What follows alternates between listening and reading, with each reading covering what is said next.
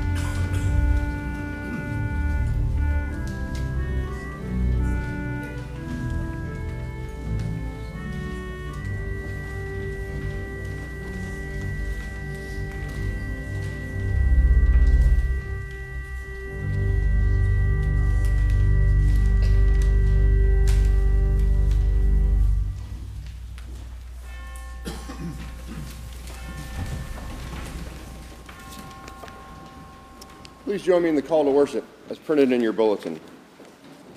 We have been called to be the church. We've been given gifts, many gifts, all for the same purpose, to model the new way of being that God has planned for us all. And let us together in this hour worship God with this same Spirit.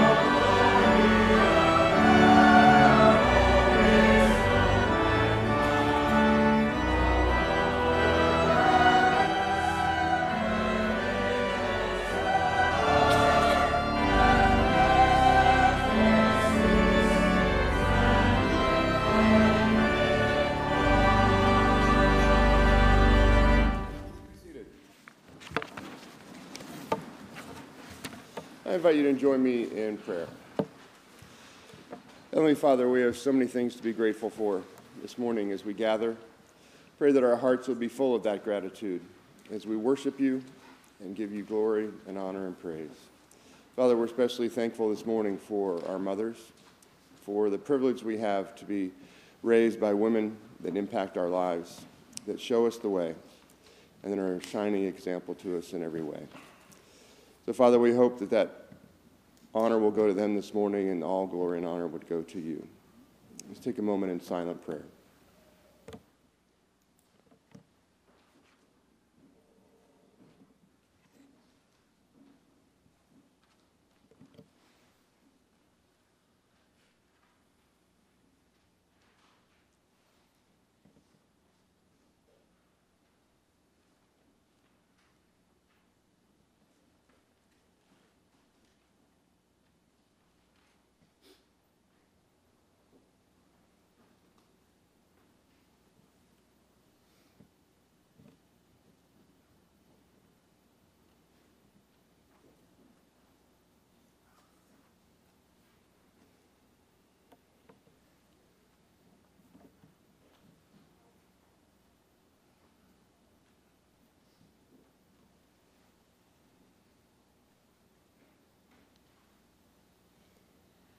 We ask these things in the name of Jesus.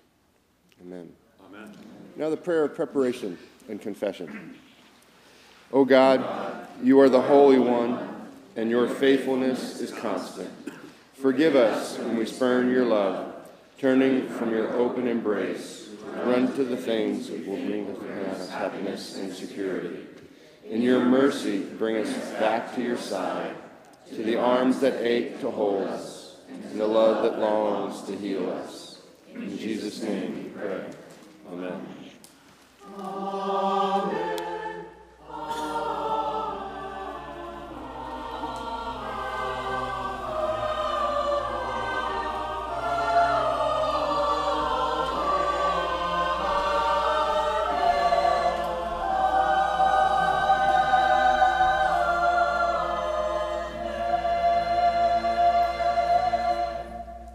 We know God's word to be true, and in his word he promises us that if we confess our sin, he's faithful and just to forgive us for that sin and to cleanse us from all unrighteousness. Let us remember that and let it affect the way we live. Amen. Let's stand and greet those that are around us.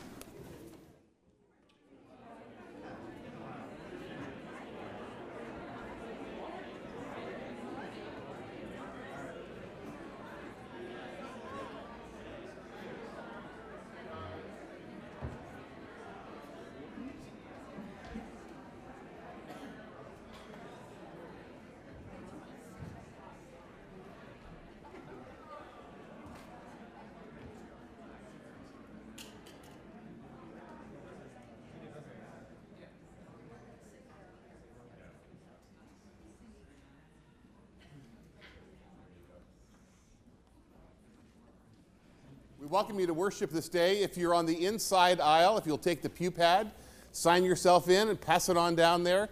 If you're a visitor, there's a place there you can give us your contact information. There's also cards in the pews there for any prayer requests that you have. If you turn to the announcement page here, you'll see that the first one is that I've given an announcement about retiring in September 2020, 16 months from now.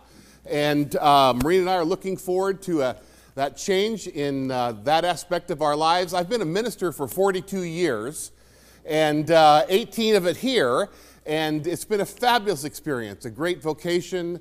This has been a wonderful congregation, so I look forward to the next 16 months of us working together in service and ministry in this place. Thank you.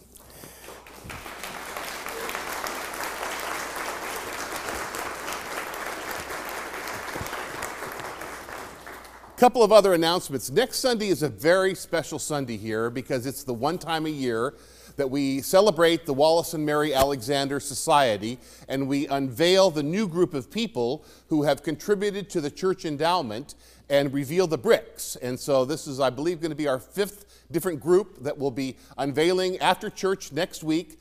And then right after that, it's a very short ceremony, we're having an endowment seminar lunch.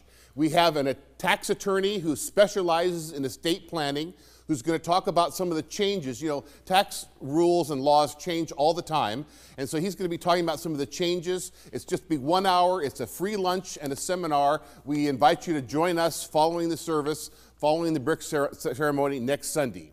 You'll also see an announcement there about the Peace Project Service Day, and then on the other announcement page, there's a listing of times where if you're looking for an opportunity to join the church or find out more about joining the church, Dawn has some times there where you can have those questions answered as well. Today, I want to bring up Scott Willis, who's the chair of our Refugee Task Force. We have a very important meeting on Tuesday night. We've got a great task force, but we're always looking for more people. And so, Scott, come on up and tell us about this opportunity. This is a good time to jump into the program as well. Hello all, my name is Scott Willis and I'm with the Refugee Task Force, and I just want to take a minute today to tell you about three things. A little bit about changes that have happened to us from outside forces, a little bit about a decision that's coming up on Tuesday night we're trying to organize for, and your involvement would be important, and thirdly, to restate what we're trying to do with RTF. So in the last 6 weeks, we had a change in the Refugee Task Force. We've been connected to Catholic Charities as our partner in doing this work. They provide the families to us. And Catholic Charities made a decision to stop working with resettlement people in the city of Oakland. And so after 50 years, they're folding up their shop on Refugee Task Force and moving on. They gave two primary reasons for doing that. The first is the political climate and the significant cuts in the number of people that are being allowed into the U.S. And that's just something that every group that's helping refugees has to deal with. The second is that the cost of doing business in Oakland has become prohibitive for them. The cost of apartments and services is higher in Oakland than other places, and so they are looking to shut down the business, and they won't be back even if the administration changes. So based upon them shutting down that program, we decided to look for alternative ways, and we went through a process within the RTF to look widely and come up with other creative ideas, and got a couple of groups together to look at about 18 ideas that we came up with. We then selected a set of criteria and narrowed those ideas down, and we came back to the idea that we clearly wanted to help refugee families. And so we've come to a point where we have identified another charitable organization, the Jewish Families and Community Services Group. Bill had a contact with them, and he had a very good conversation. I called up the leader of that group, and we had a good conversation as well. And so on Tuesday night, we're going to get together as the Refugee Task Force. I invite you to join us, and we're going to listen to the leader of this organization. We're going to give her about an hour to give a short presentation and then answer Q&A. And then we'll excuse her and we'll talk amongst ourselves to see if this is a direction that we should go in and take and join in partnership with them. So the decision is really ours to take, and I want to try and facilitate as many people as possible being part of that decision and moving forward. The last thing that I'll stop on, or the second last thing I'll stop on, is what our mission is for Refugee Task Force. We really are trying to address the needs of a community that is on the lowest rung of America. We're actually trying to get them onto the first rung of America. And that's a lot to do about working with families and giving those families the surrounding input that they need to be successful. And so I think that's a worthy cause, and I hope that you see that as something that you'd be interested in as well. And finally, if you're a Warriors fan, use the recorder on your DVR. Start it at 6, and we won't talk about the score all the way through the meeting, and you can watch it when you get home. Thank you. Thank you, Scott. This would be a great opportunity if you've heard about the Refugee Task Force. We could use some more help, so hope to see you at 7 o'clock on Tuesday night. I want to introduce Leslie Quantz, our Director of Children's Ministries, for the Mother's Day presentation. Good morning. Could all of our Sunday school children come forward, please? Thank you. As our children are coming forward, I want to make a quick announcement. over Labor Day weekend, we will be having our family camp, which is in beautiful Westminster Woods in the Redwoods. It's called Family Camp, but we do have families, we have couples, we have single people. It's for everybody, and I hope that you would consider coming to family camp. You can ask me about it. Who out here has been and people could talk to? Raise your hands. So look around if you have any questions about it. It's a lot of fun. I hope you can come. There's applications or by the coffee station, so please help yourselves and come. So what is today, everybody? Mother's Day. And what do we do on Mother's Day? Do you remember? Give out flowers. What have you been doing for the last 2 weeks? Making flowers. Okay. Oh, okay. Sorry about that. We've been making flowers. So what we're going to do is we're going to pass out flowers. We are including every lady that is here today. So the children will be passing out flowers. We've made one for everybody, so if accidentally you get a handful, if you could maybe pass them around. And we try to reach everybody. If we miss somebody, we're sorry. We'll put some out by the coffee. Okay.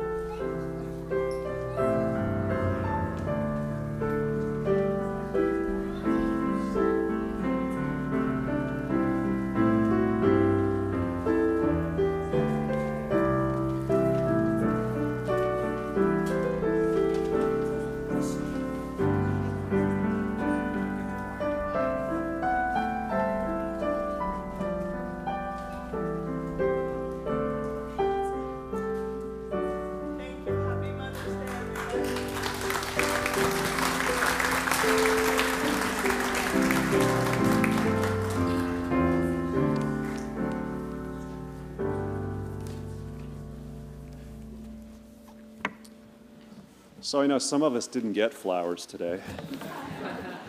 But those of us who have mothers, or perhaps know mothers, or are married to mothers, or something like that, there will be some extra flowers out by the coffee in the courtyard after worship. Let's continue now in prayer. Gracious God, maker of heaven and earth, we stand in awe of the wonders of your creation, and we lift our hearts and our heartfelt prayers to you on behalf of that creation of which we're part. We pray for our loved ones, for our community, for our Brothers and sisters all over this world, our mothers and fathers in faith throughout time, we lay their joys and concerns, their triumphs and troubles before you now, and our own. We ask that the same Spirit who brooded over the chaos at the beginning of time and who ignited the church so long ago would be present once again in power and in truth and in peace with us today. Make your gospel of grace known to all people in every place, including your people gathered right here in this place in this very moment. Holy God, your labor of love gave birth to a universe. And so today, on Mother's Day, we give you thanks for those women who gave birth to us and through whom you have brought us into the world, and for all the other women who have been your instruments of love and nurture in our lives, whether they were mothers or not. Thank you for the women who cared for us when we were helpless infants, who gave us our first impressions of your grace and your love. Thank you for the women who called us to take our first steps, just as you'd later call us to walk in the way of faith. Thank you for the women of faith who first shared with us the truths of your word. Thank you for the strong women who modeled life's possibilities, and for the wise women who've helped us overcome our fears. Whether our experience of being mothered came through one woman or many, we give you thanks for the blessings we received through them all. Merciful God, even as we celebrate the love that we've received and being part of a family, both of our own nuclear families and extended families, but also a family of faith, we give you thanks. Even so, we are aware that so many of your children are feeling isolated, alone, and in desperate need. They need love, they need community, they need peace, they need shelter and food and health and hope. And in particular, we remember in the light of Easter and the terrible tragedy in Sri Lanka and in more recently even in Escondido and before that in Pittsburgh and in Christchurch, there has been so much hatred and anger and violence expressed in our world. A lot of the time we seem to be surrounded by it. So remind us of our place with and our compassion for and our actions on behalf of those who suffer, those who are oppressed, those who are threatened. Also help us to see the kindness and the love and the mercy and the reconciliation that happens all the time, all around us. Help us all to be compassionate and vigilant people on behalf of those who suffer, but also to recognize the joy of your creation as well. In a moment of silence, God, we lift up to you all those for whom we have special concern today.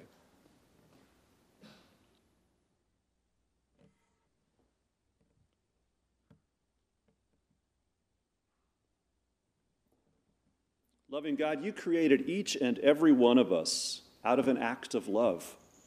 You gave us parents and siblings and family and friends, and you've called us together to live, to love, and to serve in the community of faith, family of faith. So empower and embolden us to do just that. After the manner and in the name of Jesus, who teaches us to pray together with one voice, saying, Our Father, who art in heaven, hallowed be thy name. Thy kingdom come, thy will be done on earth as it is in heaven. Give us this day our daily bread, and forgive us our debts as we forgive our debtors. And lead us not into temptation, but deliver us from evil. For thine is the kingdom, and the power, and the glory forever. Amen. Well, we're about to hear a beautiful anthem called Birdsong. And I just wanted to say, especially for those of you who are watching us online, to know that the text of this lovely song was written by an unknown child in the Terezin concentration camp in Czechoslovakia. So let's listen and rejoice in these wonderful words and this beautiful music.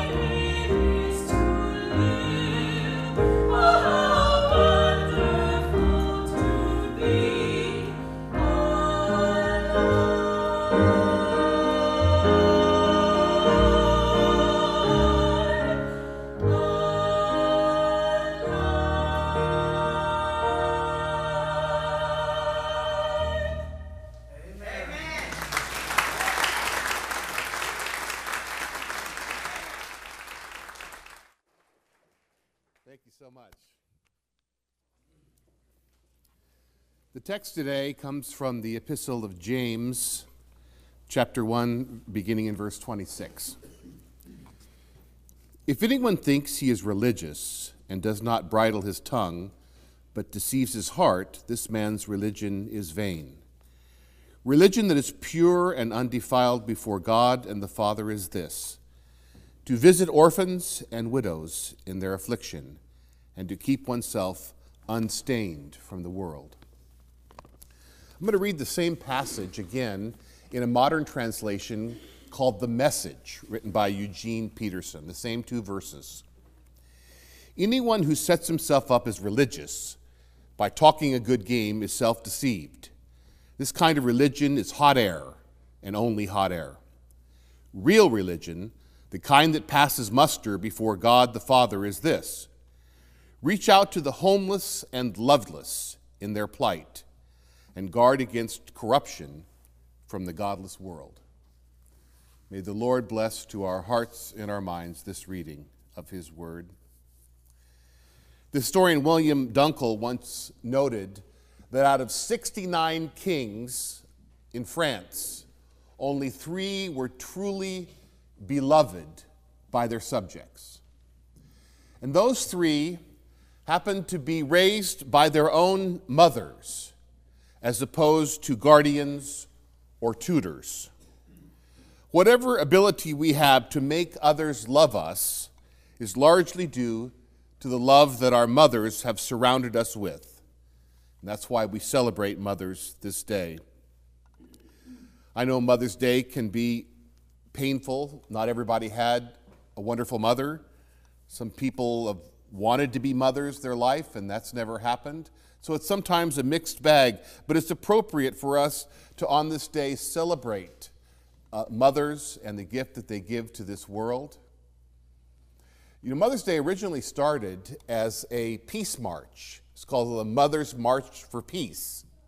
And it was a political movement against a war. And then it was promoted by Hallmark Card Company and became something very different that we know it today. But it's not actually a Christian holiday, but there is a Christian holiday called the celebration of the Christian home. And so I'd like to talk today about the Christian family and the church as a family. So we have this text. This text is what you would call a summary statement. Once in a while in the Bible, they just say, okay, let's get right to the point, right? Here's the point. Here's your takeaway.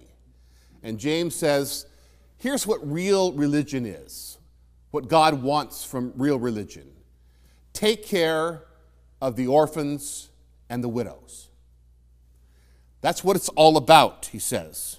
In a time before insurance and Social Security, pension funds and benefits, widows and orphans were the most dependent and needy classes of people in society. They had almost no ability to make money on their own.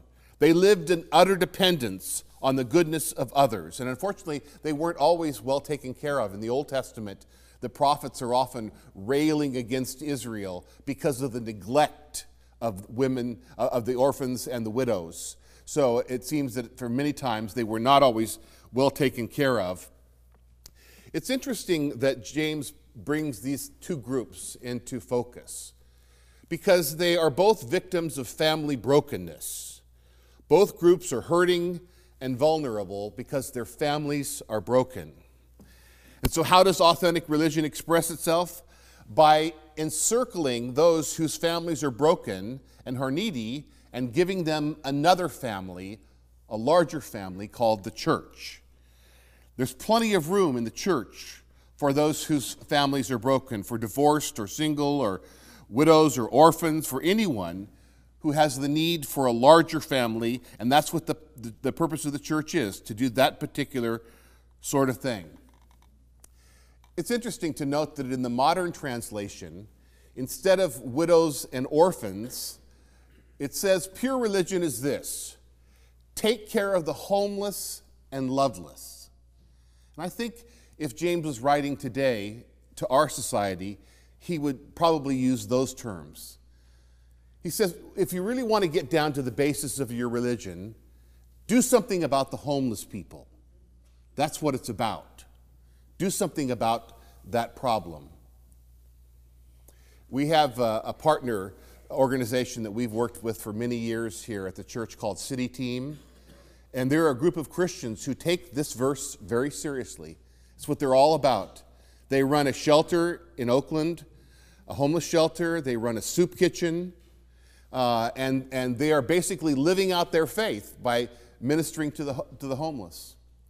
Last night, about 20 members of this congregation, we all went down there to help them serve dinner to the homeless, because they do this kind of a cool thing. Once a month, on the second Saturday night, instead of just a regular cafeteria, they turn the place into a restaurant.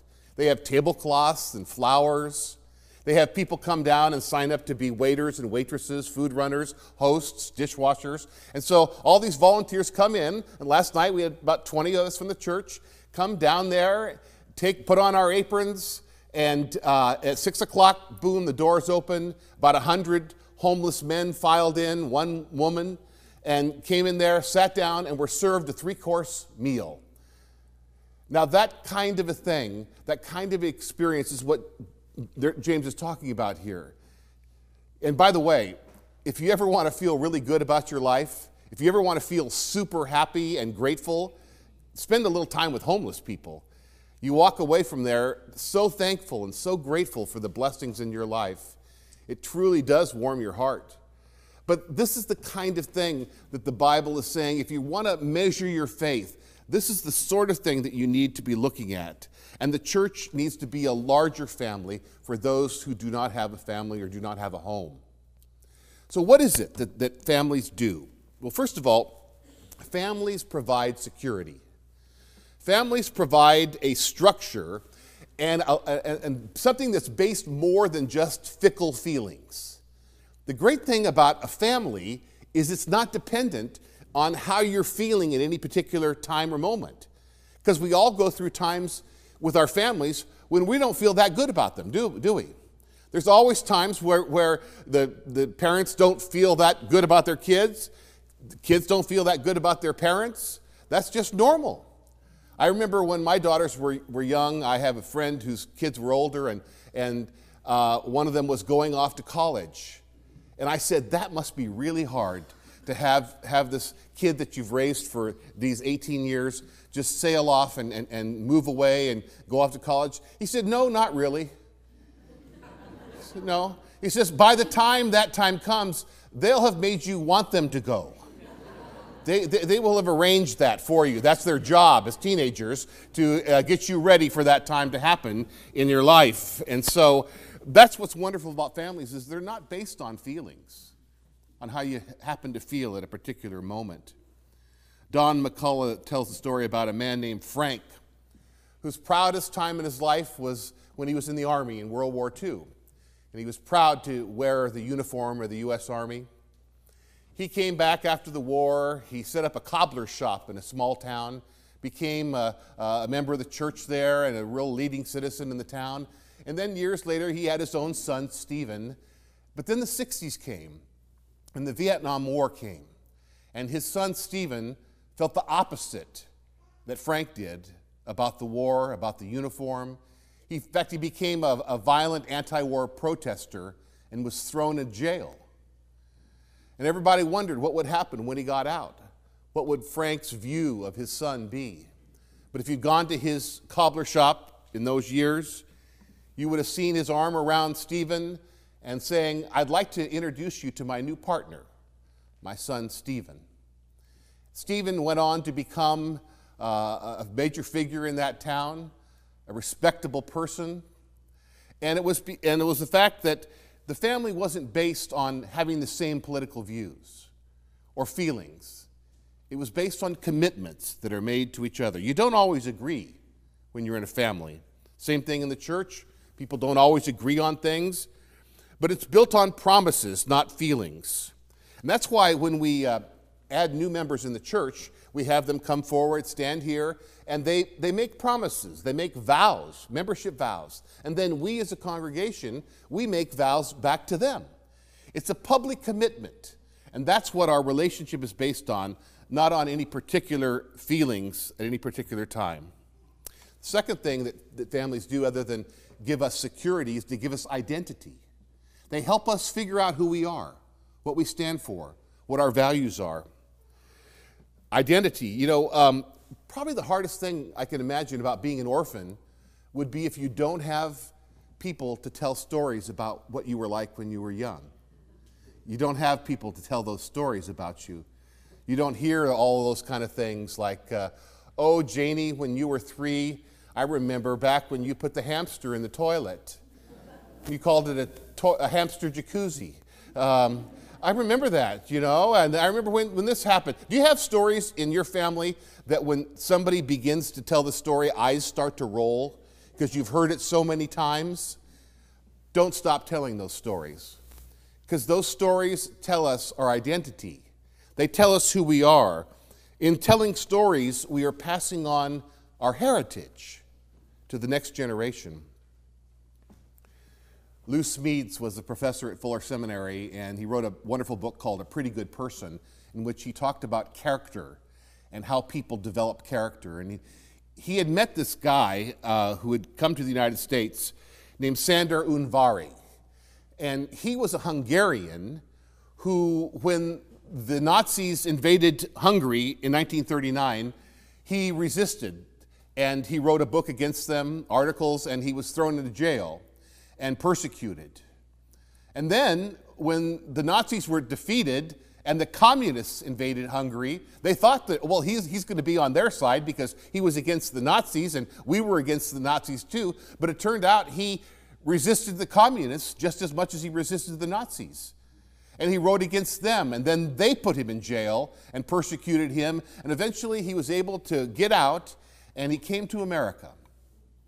And Lou Smedes interviewed him and talked to him and said, what is it that enabled you to resist both of these regimes publicly and at great expense to you and your family? And he said, my family, my people, the Hungarians, we have always been resistors. When the Ottomans came in the 12th century, we resisted them. When the Habsburgs came in the 16th century, we resisted them. So it was only natural that I would do the same to the Nazis and the communists. My people, we are resistors. When we tell our stories and pass them on, we continue our heritage. That's what we do in the church when we come here and we read the Bible. We tell our stories. We say, hey, remember back when God called Abraham and Sarah, and they were in their 80s, and they went and came to a new land and started a new people? Remember when God used Moses to bring the children of Israel out of Egypt, out of slavery? Remember that? Remember when Peter denied Jesus 3 times on that last night of his life? Remember what they did to Jesus, and then remember what happened. Through these stories, the story emerges, the story of God's love. That's what we do in families. We provide identity and security, and lastly, we provide support. Families are to be there when we are weak and when we need help. That's where the church is to be there as well. Jesus said, "By this everyone will know that you are my disciples, if you have love for one another." If you have love for one another.